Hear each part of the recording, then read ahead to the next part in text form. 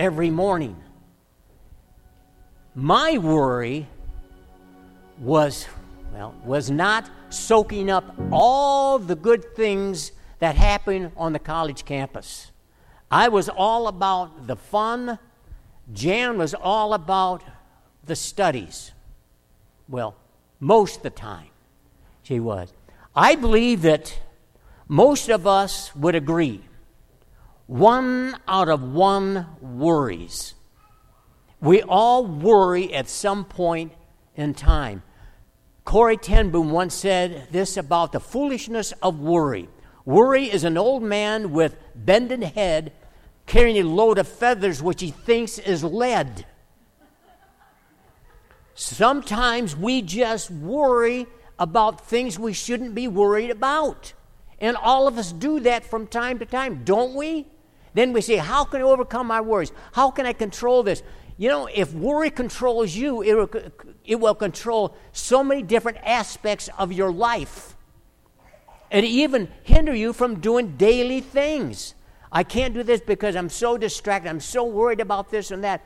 And worry takes away from just living life. And this is happening more and more in Christians' walk, in the church's walk. Worry has become a major, major problem. So we're going to look at what Jesus said about worry from Matthew 6, verses 25 through 34. What I'm going to do, I'm just going to start by taking this really verse by verse. And so I'm going to be talking about different things, what worry does, okay? My first one is worry is fruitless. And we're going to be looking at Matthew 6, 25.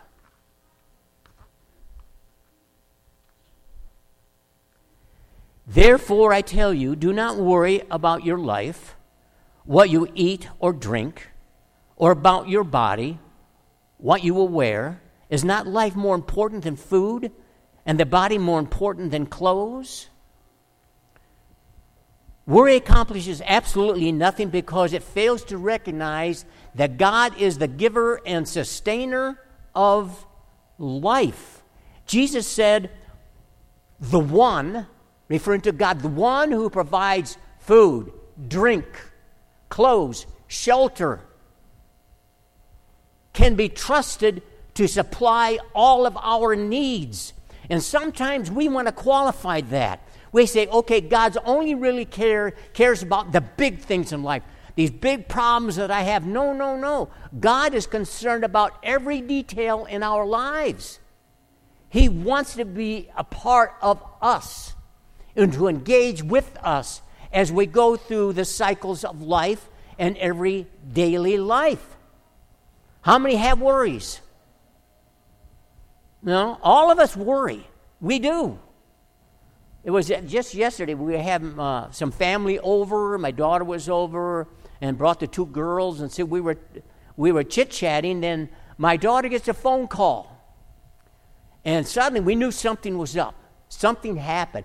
She got very concerned, and then she got frustrated, and so we're kind of talking, but seeing what's going on with Connie. What's going on there? Well, her husband went to the gas station, filled up his car, and he lost his wallet. Everything was in there, Social Security, everything like that. So they're scrambling around, trying to say, we need to call, you need to call the bank, etc., try to close things down. And so we prayed, didn't we? We prayed in our hearts about, we need to find that wallet. And John said, I tore the car apart and went back to the gas station and, just kind of retracked where I went. Couldn't find the wallet. But lo and behold, about 20 minutes later, we get another phone call, and John said, guess what? The man who found the wallet came to the house and gave it, and brought his wallet back.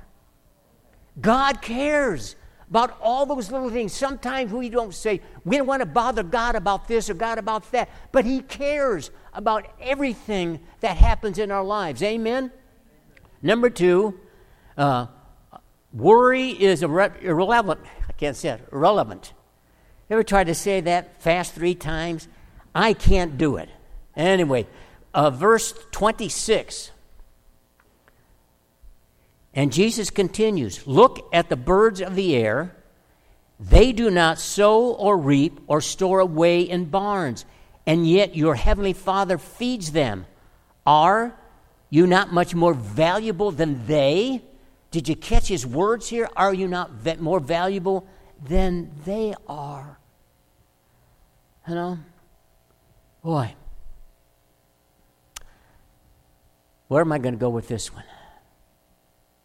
Worry does not change things. It doesn't. Worry does not change things, nor help us cope with our problems. God knows every bird that falls from the sky. Jesus said that, didn't he? Really?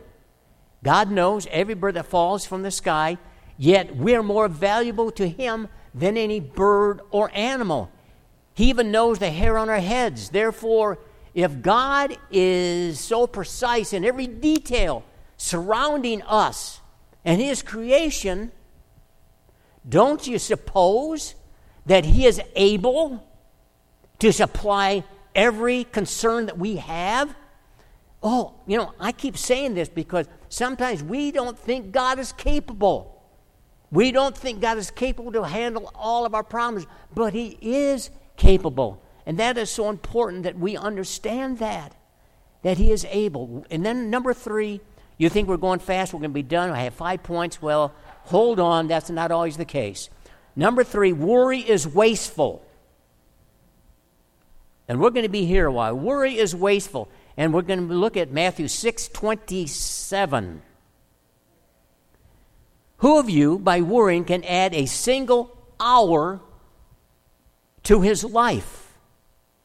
Think about that. Worry is a matter of perspective as it relates to the truly important things surrounding life. Jesus reminds us that worry cannot add one single second, minute, hour, day, week, or month in our lives. Modern science warns constant worry and anxiety can shorten one's life.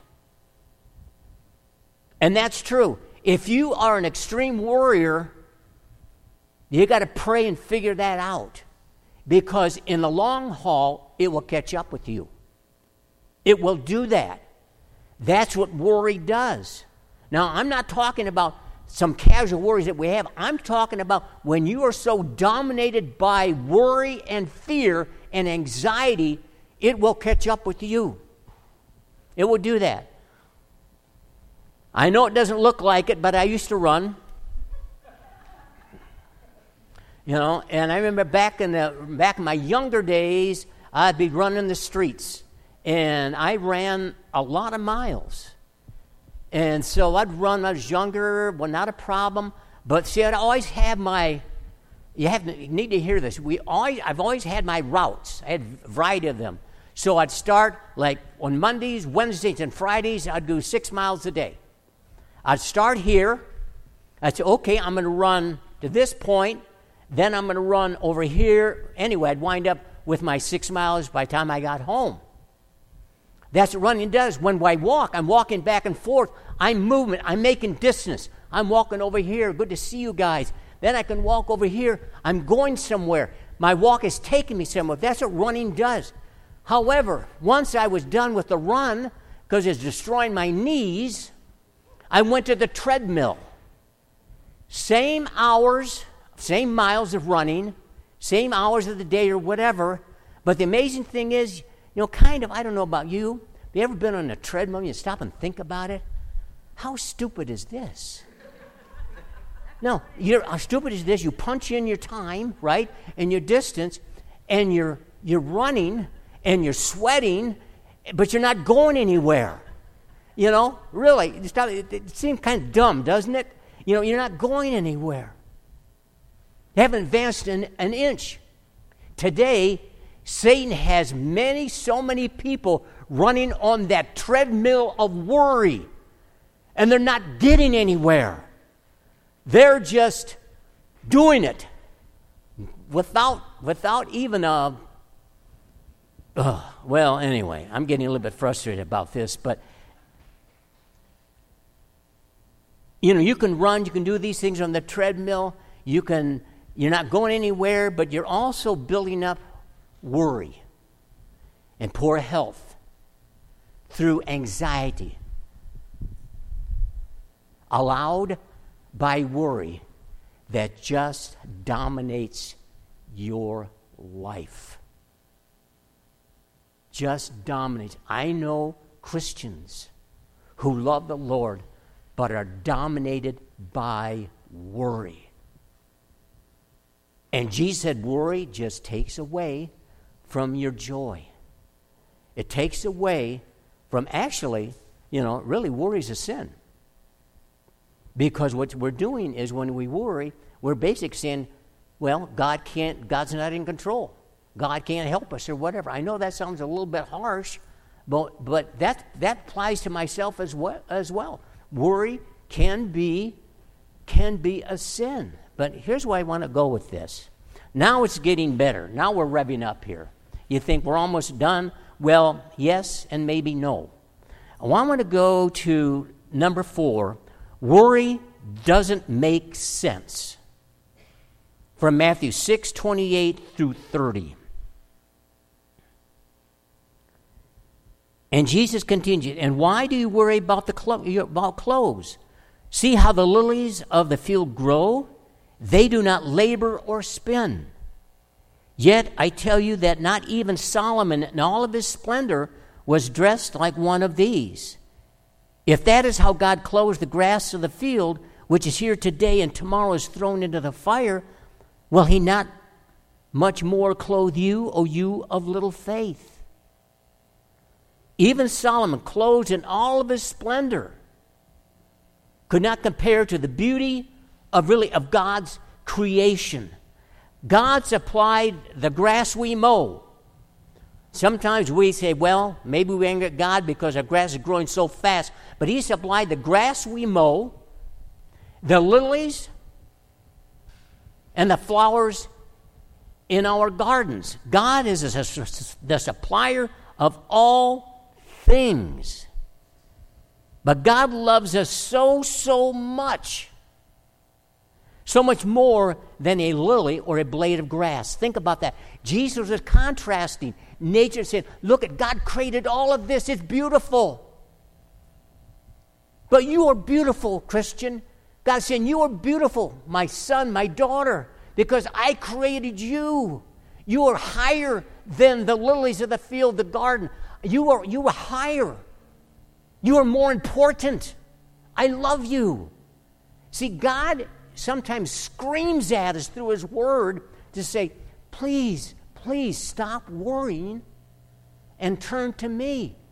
I'm the one who can help you overcome your worry. And he can. So God created, Jesus said, all the flowers, all the grass, the lilies. Yet they do not worry about one single thing. That's Jesus' point. They don't worry about one single thing. Now, I want us to continue, and I want us to look at what he said about that worry. And why do we worry about clothes? See how the lilies of the field grow? They do not labor or spin. He just confirming what I just said. They just do what they were created to do. What are flowers created? What? For beauty. Beautiful. They're created to do and grow beautiful as the rain and sun allows them. But Jesus loves us, again, more than that blade of grass.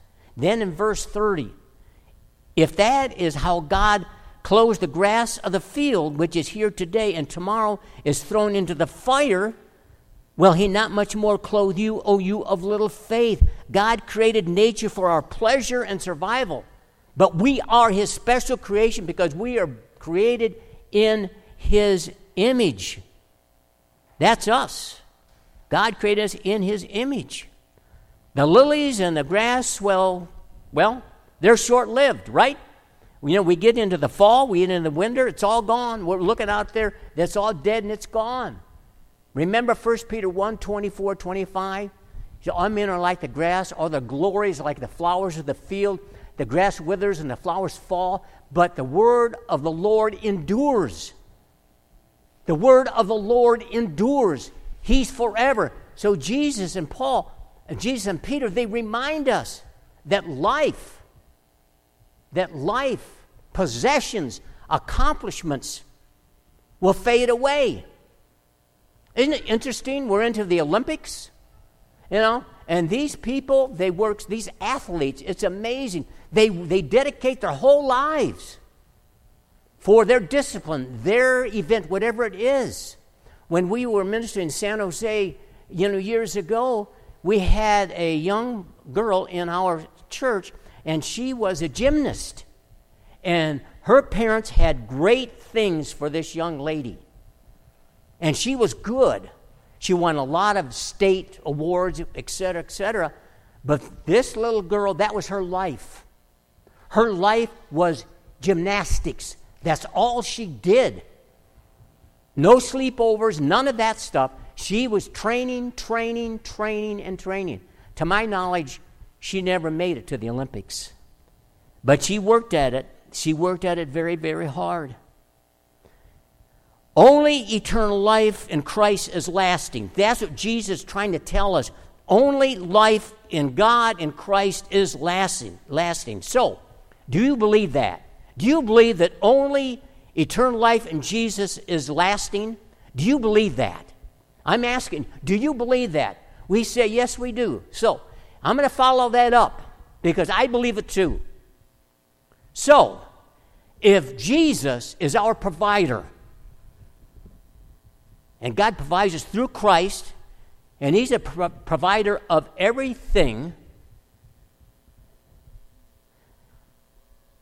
then to me, it just doesn't make any sense why Jesus would suffer and die on a cross only to ignore our stress.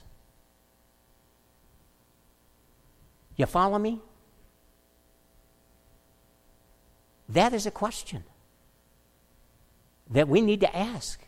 That really is. Because sometimes we forget the basic fundamentals of the faith. Why Jesus came. If Jesus came and He died on the cross for us, why can't He handle our stress? Why can't I go to my Lord when I'm in worry and whatever it is and pray to Him? Why can't I do that?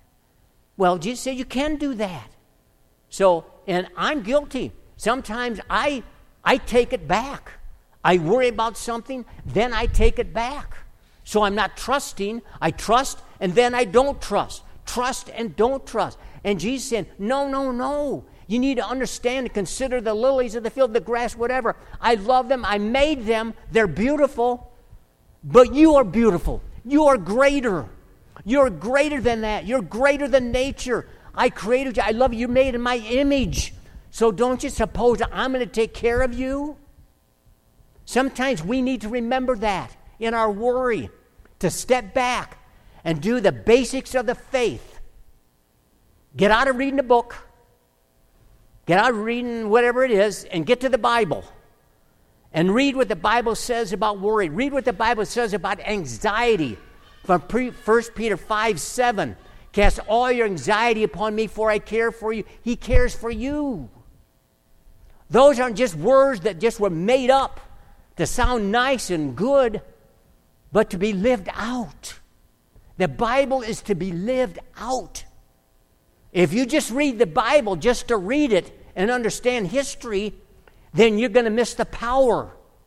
The power of the Word comes when you take the promises of God and you try to live them out. Live them in your life. God is screaming at us sometimes that we get so caught up in our humanness that we forget the basics of the faith. Amen? I'm not yelling at you. So I know you think I'm yelling. If somebody think I'm yelling at you, no, I'm not. But this is just so important for us to see. And this leads us really to my fifth point, and that is worry is not God's will. Let's look at Matthew 31 through 32. So Jesus said, "So do not worry, saying, 'What shall we eat? Or what shall we drink? What shall we wear?' For the pagans run after all these things, and your heavenly Father knows that you need them." I love that. God knows that you need them. Unlike the believer in Jesus Christ, we have the potential to heal from extreme worry. We all have worries. We all do. We talk about it. I worry about my family. I was worrying about that wallet. You worry about your family. I worry about my church family. You have a worry. You have a problem. You are hurting. I hurt. I pray for you. I pray for you. However, here's where I want to just say something, that my faith will not allow my worries to control me. See the difference there? Will not allow that. I've been a pastor a good number of years, and overall these years I sleep very well. I do. You know, if I get worry starts sticking into my head, and I'm thinking about things or whatever, then I have to bring it to the Lord and say, "God, this is not where you want me to be. This is not the place that you want me to be. So help me overcome." Why not pray that? God, help me overcome. You died on the cross for me, Jesus. Why can't I come to you for all my needs? Why can't I do that? He says, "You can. Just come to me. Come to me." Now, notice the affirmation Jesus gave the worrier. Verse 33, "But seek first his kingdom and his righteousness, and all these things will be given to you as well." Consider this. We overcome worry when we put our priorities in order by what? By putting God first. Now, probably most people will memorize that passage. Verse 33. It's in your mind, you know. Then God gives the words of assurance in verse 34. And here it comes. This is what I really want you to listen to this, what I'm going to say. "Therefore," Jesus said, "do not worry about tomorrow, for tomorrow will worry about itself. Each day has enough trouble of its own." Friends, tomorrow's worries will just wear you down. Because tomorrow's worries becomes tomorrow's worries. It keeps going on and on and on. They will just wear you down. So what did Jesus say? He says, live for the day. What? He said, there's enough worries today, so don't worry about tomorrow. He's saying, live for today. Take that worry that you have and give it to me and just live it, and don't carry it over. Don't carry that worry over, because then it just mounts up and mounts up and mounts up. It becomes a major, major problem. Also, don't dwell, listen to this, don't dwell on yesterday's mess. Don't dwell on yesterday's mess. You know, that's the mistakes that we made, the regrets that we have, and those things we cannot change. We cannot change one thing about what happened yesterday or the day before, and some people live there. They live in their yesterdays. Well, I did this, I did that. I'm not a very good person because, I did this umpteen years ago. My goodness, my friends. I was nasty in college for a while until I met Jan. I was wild. I was a wild person when I was younger. I know, Beck, it's hard to believe, but it's true. And some of you know what I'm talking about. You know, I enjoyed having a good time. My wife taught me discipline. She taught me, you know, that 8 o'clock class is important. I'm here for an education. I said, but I'm here for fun. She said, no. Are you paying for your fun? Where's that fun going to get you? See what I'm saying? You know, that is so important that we understand that. How can I put it? I'm going to put it another way, if I can. Seeking the kingdom of God first. Seeking God's kingdom first. And listen to this. I'm pausing because I think it's important that we understand it, because this could change your life if you allow it to happen. Let God speak to you now. Let God speak to your heart, because this is important. Seeking the kingdom of God also includes praising God in your moments. Praising God in your moments. And boy, that is easier said than done. It's praising God for your joy. Grandkids are here. Grandma's holding the little one, and they're smiling. Grandpa's holding the little one. This is a joyous moment, joyful time. How many times things are going good at work, the business, or whatever, and things are going along great. You're getting things done, and your life is not complicated. School is good. I'm a straight A student, unbelievable. I can take a test with either my left or right hand. I'm so smart. You know, we get caught in this joy and this wonderful praising God for joy. Thank you, God. Thank you for the joy of my life. Joy of having grandchildren. Joy of having children. Joy of your church, your friends, boyfriend, girlfriend, whatever. Thank you, Lord, for these wonderful things that you've given me. But praising God also for the worries. Praising God for your worries when things aren't so joyful. You know, you get home and your electricity's been off. You know, all the meat you just bought Saturday at the Jewel or whatever it is all just shot and spoiled. Or worrying about that test that you're waiting to receive the news about. Worrying about relationships. Worrying about money. Can you praise God? Here it comes. Can you praise God in the midst of your worry? That's what He wants. That's how faith grows.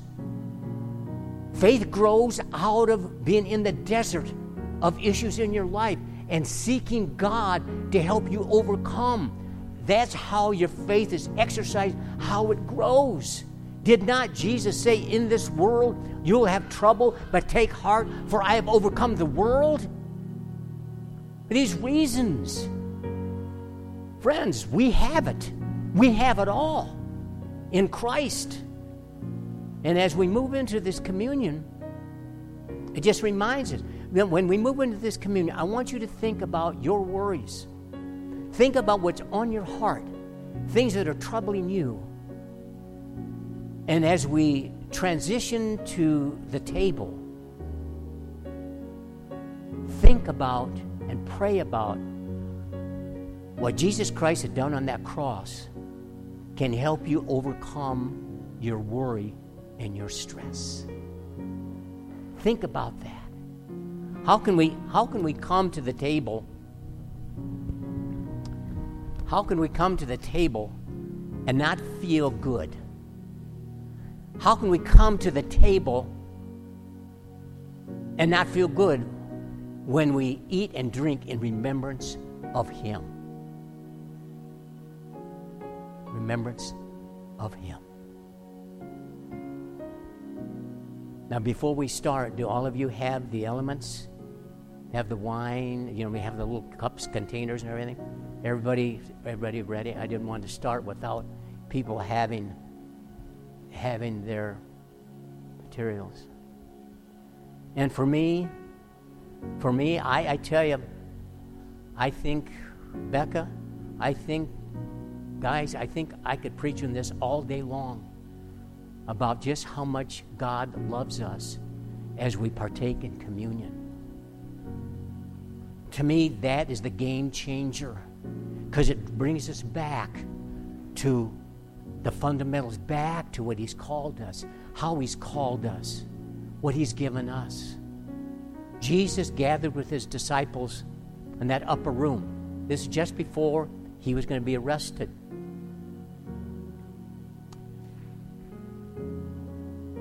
And He prayed. And after giving thanks to God, He took the bread and said, "This is my body broken for you. Eat this in remembering me." Oh, Lord Jesus, we just thank You so much for who You are. I thank You, Lord. You died on that cross just for us. And Lord, I take that personally, that You died on that cross just for me. You died on that cross just for every person here in this place. And You suffered for us. You paid that price. In the same way, Jesus took the cup after supper, poured and said, "This is my blood shed for you for the forgiveness of sin. Drink this in remembering me." Oh, Lord Jesus, we thank You. We thank You, Lord, that You shed Your blood for us. We thank You, Lord, but we're also just in awe. We thank You, Lord, in a positive way. Not that we wanted You to suffer, but we thank You, Jesus, because You knew that's what it was going to take to be reconciled with God the Father. Thank You, Jesus, for salvation. Thank You for the cross. Thank You for Your sacrifice. Eat, my brothers and sisters, and drink.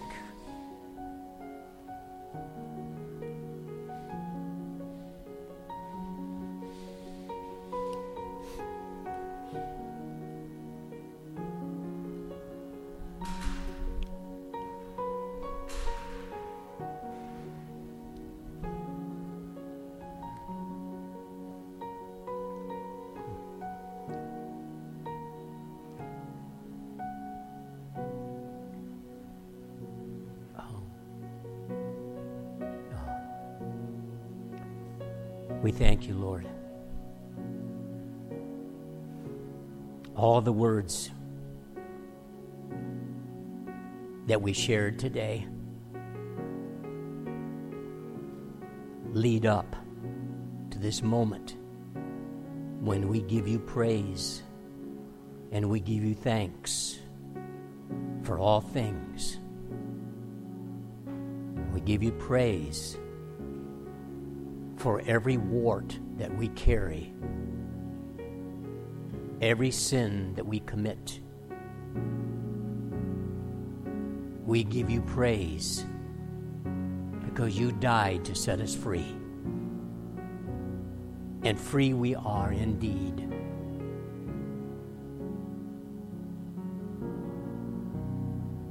And I pray, Lord, that if there's any brother and sister here right now that is struggling with worry, oh God, I pray that You might minister to their hearts, that they might see, Jesus, what You want them to see, that they will be healed once and for all, Lord. They will be healed with the blood of the cross, through the empowerment of the Holy Spirit, that You'll heal them, heal their torment in Jesus' name, heal their pain in Jesus' name.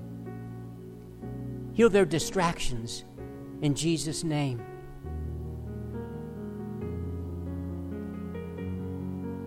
Replace it all, the negative, with your peace and your confidence.